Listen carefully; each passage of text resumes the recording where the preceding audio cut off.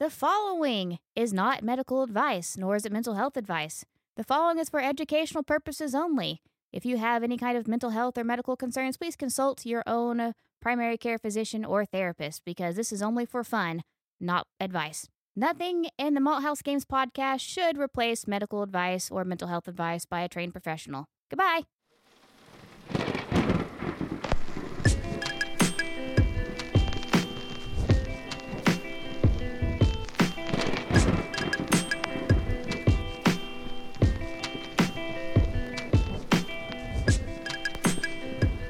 Hello, everyone, and welcome to the Malt House Games podcast, episode number 154, otherwise known as the 1st of October. We get 3 spooky episodes this year, my friends. We do get 3 spooky episodes this year. I am so excited. That is my favorite intro that we have. And for today's episode, to welcome in the spooky October month, we are first going to have to say goodbye to the hot girl summer and have one last summer beer before we crack open our first pumpkin ale of the season. What do we have first, Delty Poo? That looks like a cranberry milkshake. So up first today, as Haley said, saying a goodbye to the summer, we have Mahalo, a sour ale with guava, pineapple, and hibiscus flower. This is from Prairie Artisan Ales, who we love and have talked about a lot in Oklahoma City. And this was a gift from Jim Wynn and Cody for us to have on the podcast. So thank you, Jim Wynn and Cody. Yes, it was. We are very excited to try it. It is only 5% alcohol by volume, which is a lot different than the past few beers. There's no other taste profile or anything else on the can. But there is a pterodactyl. There's a butterfly. There is a pterodactyl carrying a Hawaiian shirt away from a volcano. As he should, as and God intended. There's a lobster intended. playing guitar. Look at that. Is that a rock lobster? It probably is a rock lobster. Heck yeah. Nice. But yes, it's a very pretty goofy looking can, but the beer itself is... It's a cranberry milkshake. It's like, thing. Yeah, it's like a thick, fruity... If you just imagine blended strawberry shakes and thin it out, that's what this looks like. Absolutely. It looks beautiful. Smells delicious. Let's give her a try. It smells so tart. I feel that in my inner ear cavity. It hit you way harder than me, Oy. but it has a lot of tartness, but it does the right thing, which is the tartness doesn't come with a lot of excess sweet.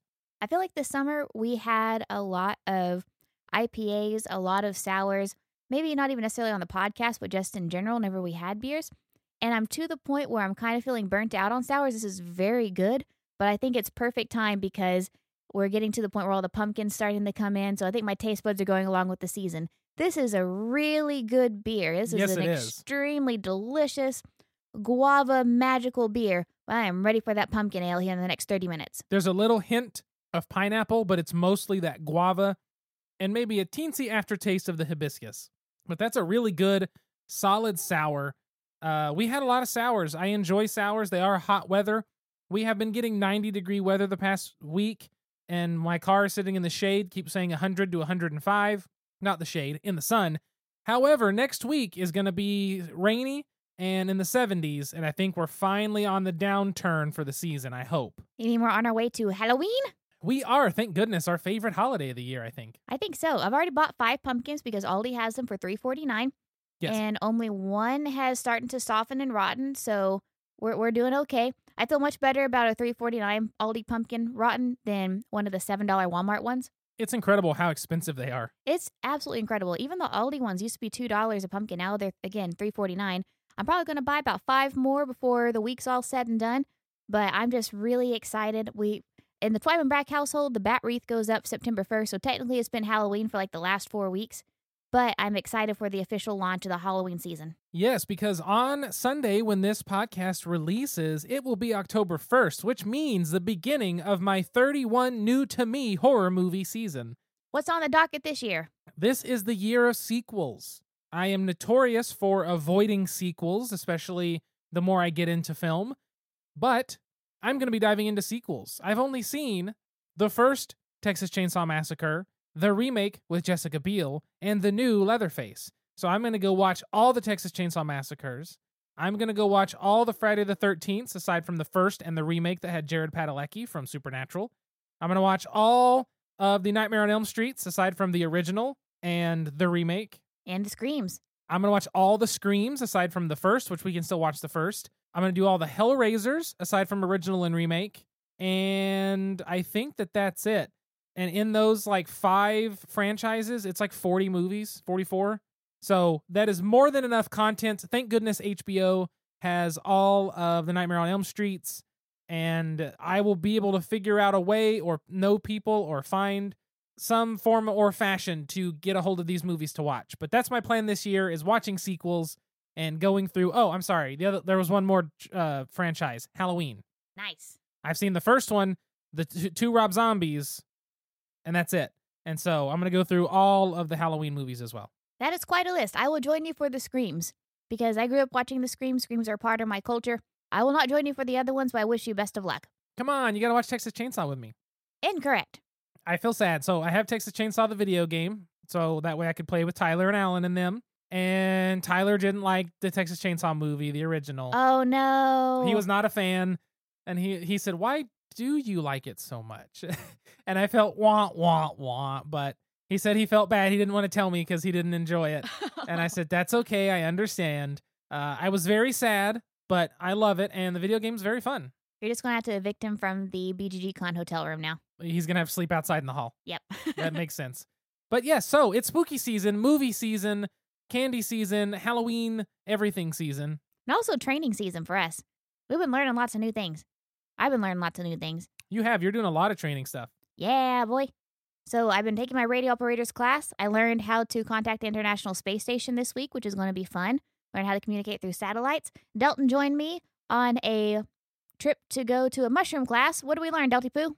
We learned about different mushrooms in Oklahoma that you can harvest, and I had no clue that we had wood ear mushrooms in Oklahoma. I had no idea that we had lion's mane. I have heard we had, but I didn't believe it. I knew we had hen of the woods and chanterelles, but I didn't know we had wood ear, and now that I know we do, and I know what it looks like when it's growing on the tree, we've got to go friggin' find some because it's delicious. It looks like an ear that's growing on wood. It's really kind of this gelatinous-y looking mushrooms. Very strange, very tasty. Very tasty. And tomorrow I am joining our friend Cody who gave us this beer, and him and I are going to go get our 2-year certification in wilderness first aid as well as regular first aid and CPR and all that fun stuff. So just getting all of the trainings right now. I think after this weekend and after I get my radio license, I'll be training out for a bit. But I just kind of like hit the ground running. It's like after we got done with CEU season, we got back from vacation. Like I just like hit the ground running with all of these like fun and like free classes all around the metro. I'm really grateful. We've had a lot of opportunities. But now I'm ready just to veg out for the holiday season and probably not take any more trainings for a bit.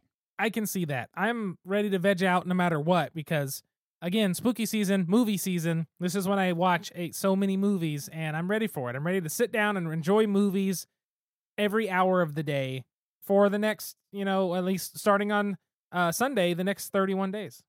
But it's fun. But another thing that I think we need to be doing, aside from me also trying to play some horror video games, is we got to play some spooky tabletop and board games.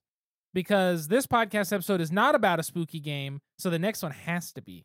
It does, and I had the perfect game in mind, which I will not spoil it, but what are we talking about this episode, Delty? Oh, here's the door. It's straight ahead. It's a game. So, the games, actually, for this episode are the 2 Next Station games from Blue Orange. We have Next Station London and Next Station Tokyo. Both of these are published by Blue Orange. Both of these are 8 and older, 1 to 4 players, 25 minutes. I'm finding more 30 minutes. The games are both designed by Matthew Dunstan, and they're both illustrated by Maxima Morin. So both of these games are I still like to say roll and write, but flip and fill. You're going to flip a card over and you're going to do something. I got to play Next Station London with Nick and Mark and Jennifer whenever we were in Portland. It was very late. I had dozed off through most of the rules teach, but I caught on very quickly, and I really liked it. I knew immediately, because Haley was downstairs asleep, Haley's going to love this game. And so I picked up both copies because I wanted the different maps. I wanted the London map that I had played, and I wanted to try Tokyo. So both games are identical. They do almost everything the same, except there are minor tweaks between London and Tokyo. The way the game is going to work is between the 1 to 4 players. There are solo rules in both. Each player is going to have a different color of colored pencil. Now, the way that it works is on your little map you're drawing, you are essentially creating a metro system, hence the name Next Station. You're going to be creating a metro system, an underground system, train system, whatever you want to say, and you're going to have a certain color of colored pencil. So let's say I have the pink pencil and Haley has the blue pencil, which is, I believe, how we started this last game. It's essentially a game where everyone goes simultaneously. So one person flips over a card from a deck. The deck has 2 different colors of cards. All of them are identical symbols except for one, which is an extra. And that card will have some sort of symbol that corresponds to a station on your little personal player paper that you're marking. There are different shapes: triangles, circles, squares, and pentagons. Now, you'll flip over that card, and if it's a triangle, everybody will take their colored pencil, and they will start from their specified start station. So, for example, the green might be a green triangle on the top right of the map. The blue might be a blue square in the bottom center of the map, and so on.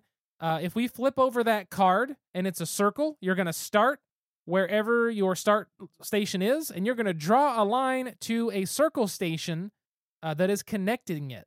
You are going to do that over and over again for each color throughout the game. So the first round, you'll do one color until the deck either hits the last card, or if you draw all 5 of one of the 2 different types of cards, because I said there were 2 colors of cards, when all 5 of one of the colors comes out, then that's the end of that round. And then you are going to trade pencils. Everyone passes pencils to the left, and you'll do it for a separate color. Then at the end of the game, you're going to add up different points from what you've made each round, plus some specifically at the end, and even some bonus if you add in the bonus cards. So the way points work is there are different regions on the board, and this is where Tokyo and London differ. London is going to have 13 regions in a very, very grid-like pattern, all except for the corners of the board that are going to be their own unique thing. And then in Tokyo, it's going to be a more circular pattern with a center, 4 around it, 4 around that, and then the 4 corners. I think still 13. Is that correct? I think so. I'm trying to picture the board right now. It's actually... It is still 13. Yeah. It's a little different in how it's laid out. It's not very grid as the London one is, but I think it is still 13. It's still symmetrical. It's just, instead of being strictly gridded, there's a lot of diagonals. It's like they just turned the grid and then added some other shapes. So in terms of that, that's basically the same. So you're going to have on these maps your 13 areas. You're going to be drawing lines between them. Every time you finish a round with a colored pencil where you've drawn all you're going to draw with that pencil, you're going to look at how many of those 13 areas that your pencil, pencil color, your track, your line has gone through. And then in each of those sections, you'll find the one that has the most stations you've stopped at. So the most shapes you've drawn a line to. And then you'll take that number. So let's say in the very center station, I've stopped at 4 different stations. Very center region, I should say. I've stopped at 4 different stations, and I've went to 4 total regions. I would take 4 times 4 and get 16. Boom, there's my points. Now, in the Tokyo version, there is actually a line that's already drawn on the map that's a center green circular line, and that, it's not actually a circle, but it's essentially a circle. That line is always there and kind of provides a barrier, but also more chance to score high points.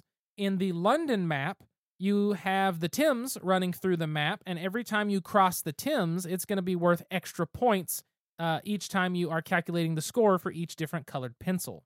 I hope this is making sense. I feel like I'm sounding confusing. I mean, it makes sense to me. I know I've played it before, but I'm following. That's true. But yeah, so essentially you'll flip a card over. Everyone will draw to the circle station, the triangle station, a wild station, anything like that. You're going to draw all those. You're going to try to extend, but also fill in areas. You're trying to reach certain goals. Sometimes there's bonus points for different things.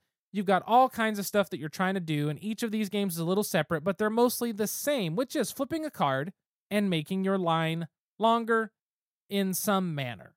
But there's something inherently fun about that, which is, I think, something that goes along with flip and fills and roll and writes, is you're taking something very luck-based, you're trying to find the best time to do something, and you're building upon that. And I think it's fun to build and watch here's this line, here's this other color line, and then seeing it all done at the end is entertaining. I think it's also fun because you're really building your strategy within constraints. You can't control what color pin you have for that round. You are stuck with the color pin. And if you are playing with the special powers, you're stuck with that power for the round that you can use once. And you're really, your fate is decided by what card is flipped over. So what shape is available. And every once in a while, you'll get a wild or you'll get a, what's it called? A switch. There is a track switch card. If you draw it, then you draw one more card, and it means that you can branch off of your line from any point. Normally, it's only the ends that you can connect to a new station, but the one like track switch card allows you to branch off from anywhere. Yeah, so the constraints really make it a fun, lighthearted game. I think there's not a lot that you're having to take into consideration. You can't really plan that far in advance. You're kind of, it's up to fate to decide where you can go next. And there have been times whenever Delton and I have, drawn our lines in a way where, I hope I draw a circle next. I hope it flips a circle because that's the only place I can go. But that's very, very, very rare. But for the most part, you're just letting the cards decide what shape we go to next and you choosing which one of those shapes you go to. Yeah, it's not super complicated at all. I highly recommend looking this game up. I want to say retail cost is under $25. I think it's $20. You can get them online for cheaper, which is I bought them from an online board game store that I use. I think I got them through Boardlandia. But Boardlandia, Game Nerds, Miniature Market, Cool Stuff, which is actually Cool Stuff's moving out of board games completely.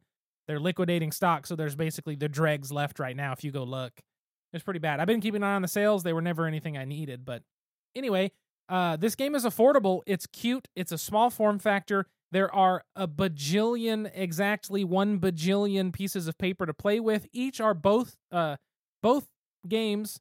The pages are double-sided, so it's even more areas and more maps for you to play with. They're just really good. It's a nice and simple thing. So I've always really loved Metro X. And Metro X is a very similar thing to this. And Nick even said that Metro X is the wrong number game, because you're putting numbers down and marking stations along a train path, a metro path, and the number dictates how many you can mark, and sometimes that you need certain numbers and you don't get them. He appropriately commented that this was the wrong shape game because you're needing that circle. That's not a circle. You need a circle. That's not a circle. I need a circle. That's not a circle. And then when you finally get your circle, you're like, I gave up on that 2 cards ago. It is definitely the wrong shape game. But if you like games where you're drawing little train tracks, connecting stations, and doing that kind of fun, puzzly sort ofness, I think these are really good. If you like flip and fills, roll and writes, something you can put into a bag very easily. This is easily travelable. And with the deck of cards, you could actually just take 1 deck of cards and a few sheets from each game. And then if you want the powers, bring the powers. If you don't, leave them. Then you would just need 4 colored pencils, and you could actually buy those pins with 4 different colors, and you can have the easiest travel game ever. My inner 8-year-old would be so happy. Yep, you just have to make sure everybody clicks the right color, but you would need, 4 of those, a couple sheets from, 4 sheets from each of these, and 1 of the sets of cards, and boom, you've got 2 4-player games in a tiny little, pencil holder, basically. Absolutely. That's a great point. So, Next Station London, Next Station Tokyo, I like them. If they put out more Next Stations, I'm going to buy them. We're just going to have a set of Next Stations. They've hooked me in now. But I really like them. Highly recommend checking them out if they sound like something fun for you. I like them because at the end of some days, I just want to play something simple. Hey, what can I get you? I'd like a topic. Any special way? Make it a top shelf topic. Coming up. Enjoy. But before we talk about why I want to play something simple at the end of the day, it is time to transition to fall. This is the ceremonial changing of the beer. We go from our summer sour to our Oktoberfest. Ja, meine Freundin, jetzt. Es ist Zeit. Zu feiern. Es ist Oktoberfest. It is time to celebrate. It is Oktoberfest. If you all did not know, we are smack dab in the middle of Oktoberfest right now. It typically runs between, I believe, September 16th to October 16th. Is that right? Around that time? It's that 30-day period? Sure. We're smack dab in the middle, so I thought this would be appropriate to pick up the Coop Oktoberfest Ale. Slightly more alcohol than our last one, but what are the deets, Delty? Coop Oktoberfest, 12 fluid ounce can. IBU is 20. Alcohol by volume is a 5.6% with an SRM, still don't know what that means, of a 16. This says, taking a step away from our namesake, once a year we craft a lager worthy of extra days in the cellar. The Coop Oktoberfest combines Munich malt, Bavarian hops, and a traditional German yeast and calls for the celebration of fall's arrival. It's time to find a tent, fill your stein, Prost, Yodel, and Polka. There you Lass go. uns trinken. Und Prost. Prost. Zum Wohl. That's an Oktoberfest. That's a really good Oktoberfest, too. Wow. It's a like if you've ever had a German beer, you can taste it. You can tell that's a German beer. That's a very rich German beer. This is a little heftier than some of your other Oktoberfests. Yes, it At really least is. Compared to that Sam Adams that somebody gave us that was not great. It was a Sam Adams, and it was an Oktoberfest. Do with that what you will. I mean, I It drank was it. beer. I drank it. It was free. I'll take it. The only beer we haven't drank that has been free is that Michelob. We have like a 12-pack of Michelob in our fridge. It's lived there for the last 3 months. That's because it's fizzy water, but not the fun fizzy water. I'd rather have a Topo Chico. We should give that as trick-or-treat gifts to the parents of the kids. Trick-or-treat. Take this beer. There might be some legalities there. Okay. Speaking of Never mind. trick-or-treats, We're not going to do that. Speaking of trick-or-treating, before we get into the topic today, we found out that they're doing Pokemon booster pack trick-or-treat sets at Walmart. I think they're on sale right now for $18, and it has like 25 booster packs. Each has 3 cards in it.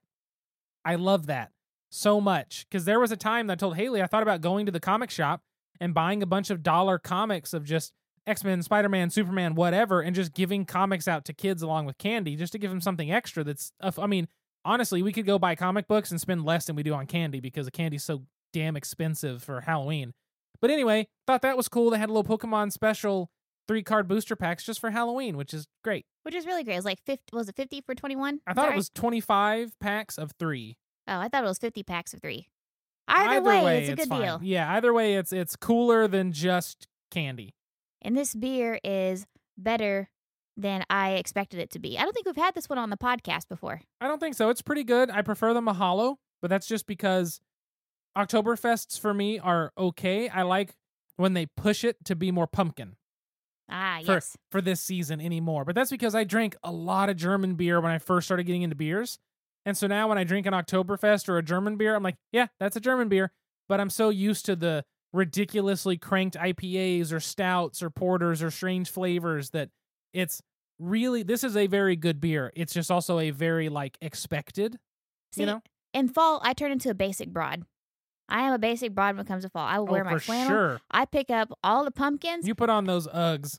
I do not have the Uggs. I've not gone that far. But I do put on my tall boots and my skinny jeans. You'll pry my skinny jeans from my cold dead hands. And I also like my pumpkin and my Oktoberfest beer. It is basic. Yes, I know. It is to be expected. Yes, I know. But you know what? I enjoy it. I love it. And that's just fine. You know what I also love? What? This game, because it doesn't have me make a lot of decisions when I'm tired. So, to move closer into the topic, actually, which even picking this beer out was probably one, we wanted to talk about the very, very real everyday life, not just board games, but board games do come into play, topic of decision fatigue. Decision fatigue. It is the case whenever, at the end of the day, you don't have a lot of juice left in your brain in order to make decisions, and so it makes it more challenging to make decisions. And so I thought we could talk about the reason why we develop decision fatigue, what it is, what happens in the brain, and how it affects us in playing board games. So the reason we wanted to pick decision fatigue, which I think this was your idea, because I had decision fatigue, is because in the Next Station games, Tokyo and London both, their decision spaces in the game are small. You're going to flip a card and you look at one side and say, it's a triangle, I've got 2. You look at the other side and say, I've got 1. You pick where you go. That's your decision. It's very small. It's not difficult to make generally. There's very little calculation based on, okay, well, what could be coming up because I can see that the other triangle's gone and both circles are gone. So then I have to you could do stuff like that. But in the end, this game is full of a bunch of small decisions. Every turn, every card, small decision, small decision, small decision, that go all the way through until the end. But we were talking about how those small decision over the course of a longer period of time or multiple games is exhausting. Absolutely. So I'll kind of talk a little bit about what decision fatigue is and in the brain. That's okay. So decision fatigue, one of the, you know, most well-known researchers on decision fatigue is a guy named Dr. Roy Baumeister. And so we actually had him come speak for us at one of our presentations a few years ago. He's a fascinating guy. But he did a lot of research and still doing a lot of research on the science behind decisions and decision fatigue and willpower. And so what happens is, so we all have a brain. I assume we all have a brain, and we have different parts of the brain. So I think I've talked a lot about like the amygdala, the emotion part of the brain, the hippocampus, memory part of the brain, and the prefrontal cortex, which is the decision-making, personality, thinking part of the brain. So the prefrontal cortex kind of sits at the front of your brain, is behind your forehead, and that is responsible for your decision-making, your personality, any kind of thoughts that you have. And so the thing is with our brain runs off of glucose. And so research suggests that our brain eats about 60% of the carbohydrates that we take in. And so of all the carbohydrates that we take in, our brain eats about 60% of them. It eats it in the form of glucose. And so whenever we sleep, that's whenever most of the glucose is restored in our brain, as well as we can get kind of boosts of glucose throughout the day whenever we eat. But the thing is with our brain, if we have a section of our brain that's depleted in glucose, so let's say that, you took a big test that day, and at the end of the day, you're just like completely, like your brain is tired. Like maybe you still have energy, but you're like, dude, I can't make a single decision. I cannot, do a simple 2 + 2 math problem. That's because you have used all of your glucose in your prefrontal cortex. And so it makes it more challenging to make a decision. And so that being said, it's also, at the end of the day, you can think of it too, also as well, because that decision part of our brain is also responsible for like emotional regulation, things like that. That also kind of explains why at the end of the day, we're more likely to be irritable, because the thinking part of our brain, the prefrontal cortex, helps to regulate the emotion part of our brain. And so if we spent all day dealing at, let's say, customer service, if I spent all day dealing with customers, regulating my emotions whenever I'm dealing with some angry customers, at the end of the day, I'm not going to have enough emotional regulation left in my prefrontal cortex, the thinking part of my brain. Because it's not like whenever you use up all the glucose in your thinking part of the brain, it steals from the amygdala or steals from the hippocampus. No, if you are out for the day in that area, you are out. You have to replenish by eating or by sleeping. And so that being said, like I talked to Dalton a lot about playing games, and I love to play games, but throughout the day in my job, and most jobs really, but just speaking from experience in my job, I have to make a lot of decisions. I have to regulate my facial features. I have to regulate my what I say. I have to think about, okay, what's this client going to need, so on and so forth. I'm making a lot of decisions throughout the day. So by the end of the day, I have no juice left in my prefrontal cortex. I have no juice left to regulate my emotions. I have no juice left to make another decision. That's also why I like to pre-plan my dinners on Sundays, because some nights I get off work and I don't even have enough in me to choose what we're going to have for dinner tonight. And so that's why I like games like Next Station, because all that's expected of me is make these itty bitty tiny little decisions. There was one night where I got off work and Dalton wanted to play the Lord of the Rings game, and it ended up being a 6-hour affair. I was shot. That for me, like the game's fun, but it was not the most pleasant experience for me because I didn't have enough juice in my brain to be able to make a decision. What are you looking at, Dalton? You can't complain playing War of the Rings 2nd Edition when you still won. I'm so tired. My brain's out of juice. Oh, I want. Oh no. Oh no. Oh no. But I really think that this Next Station game is the perfect decision fatigue brain, because yes, there are decisions to make. In all board games you play, there's going to be decisions to make, unless you're just playing a 100% Ameritrash game where you're just based off of luck or whatever. But even then, like there's still some decisions that you have to make. And so with these games, yes, there are decisions, but they're very small decisions. And so I feel like this is a game that really doesn't have a lot of consequential decisions that you make.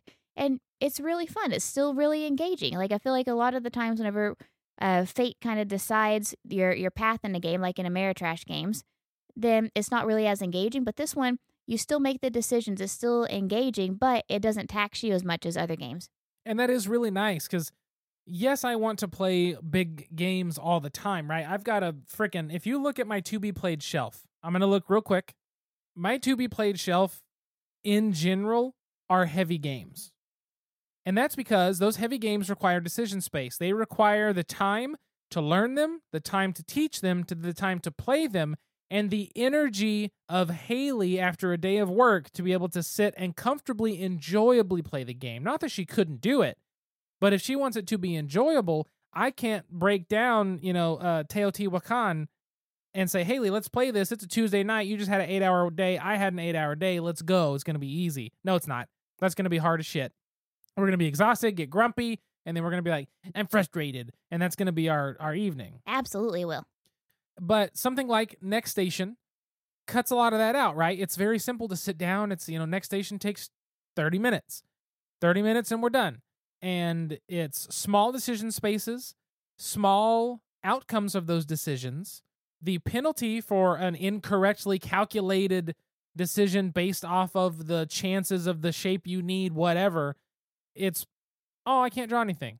Okay. And then you move on and there's nothing you can do, but that's it. And it's not absolutely soul crushing because it's not the type of game, it's not Calico, where if you miss one thing when you're planning perfectly, and it's probably going to be something you've missed, that it just kills it.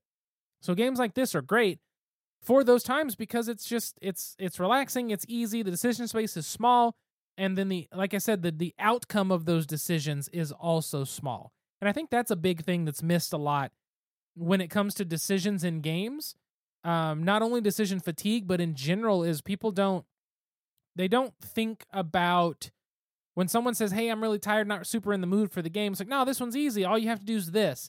But when the outcome of a decision is really valuable, that makes that decision harder than it really seems to be. Does that make sense? Oh, absolutely. Because you're having to weigh a lot of different factors. In this game, you have to make a decision, but it's like, okay, do I go to this triangle or this triangle? I have two options. Right. And then if I go to this triangle, it really doesn't make too much of a difference if I have to go to this triangle the next time or whatever my options are. Like, the decisions lead to decisions in future rounds, but it's not as consequential as other games. And so you're not having to weigh as much pros and cons before you make that decision. Yes, which means the decision is simpler, which helps when you have decision fatigue. It's Absolutely. one of the reasons that when you play big game days, you've got filler games, as we call them, between the big ones. You play something like Arc Nova that we've been really enjoying. At least I've been super enjoying. We play something like Arc Nova, and our brain's burning by the end of it. We've made all this decision space, and then I'm like, you know what? Let's play Strike for a round or two. Because Strike is just throwing dice in a bowl. My decision, do I want to play a die? Yes or no? We'll see. That's it. My outcome, whoop-de-frickin-do. I didn't get a pair. Like, it's easy to jump into something that doesn't have the outcome, which means the decision doesn't have as much heft behind it, which means the decision itself is easier to make. Or you have high decision fatigue. You don't have a lot of juice left in that prefrontal cortex. It also makes it more likely that you have poor impulse control. That's you every day. The more you know. Yeah, that's how it is. But I think, this kind of explains why I typically want to fall back on games that we've played before when it comes to like weeknight games. Because Dalton has a to be played shelf and he wants to play new games, and that's awesome, and I do too. But we've had this conversation about sometimes I just want to play like the old classics, and a big part of that is if I'm tired at the end of the evening, I know I don't have a lot of brain juice left. I don't want to spend the limited resources I have to learn something new.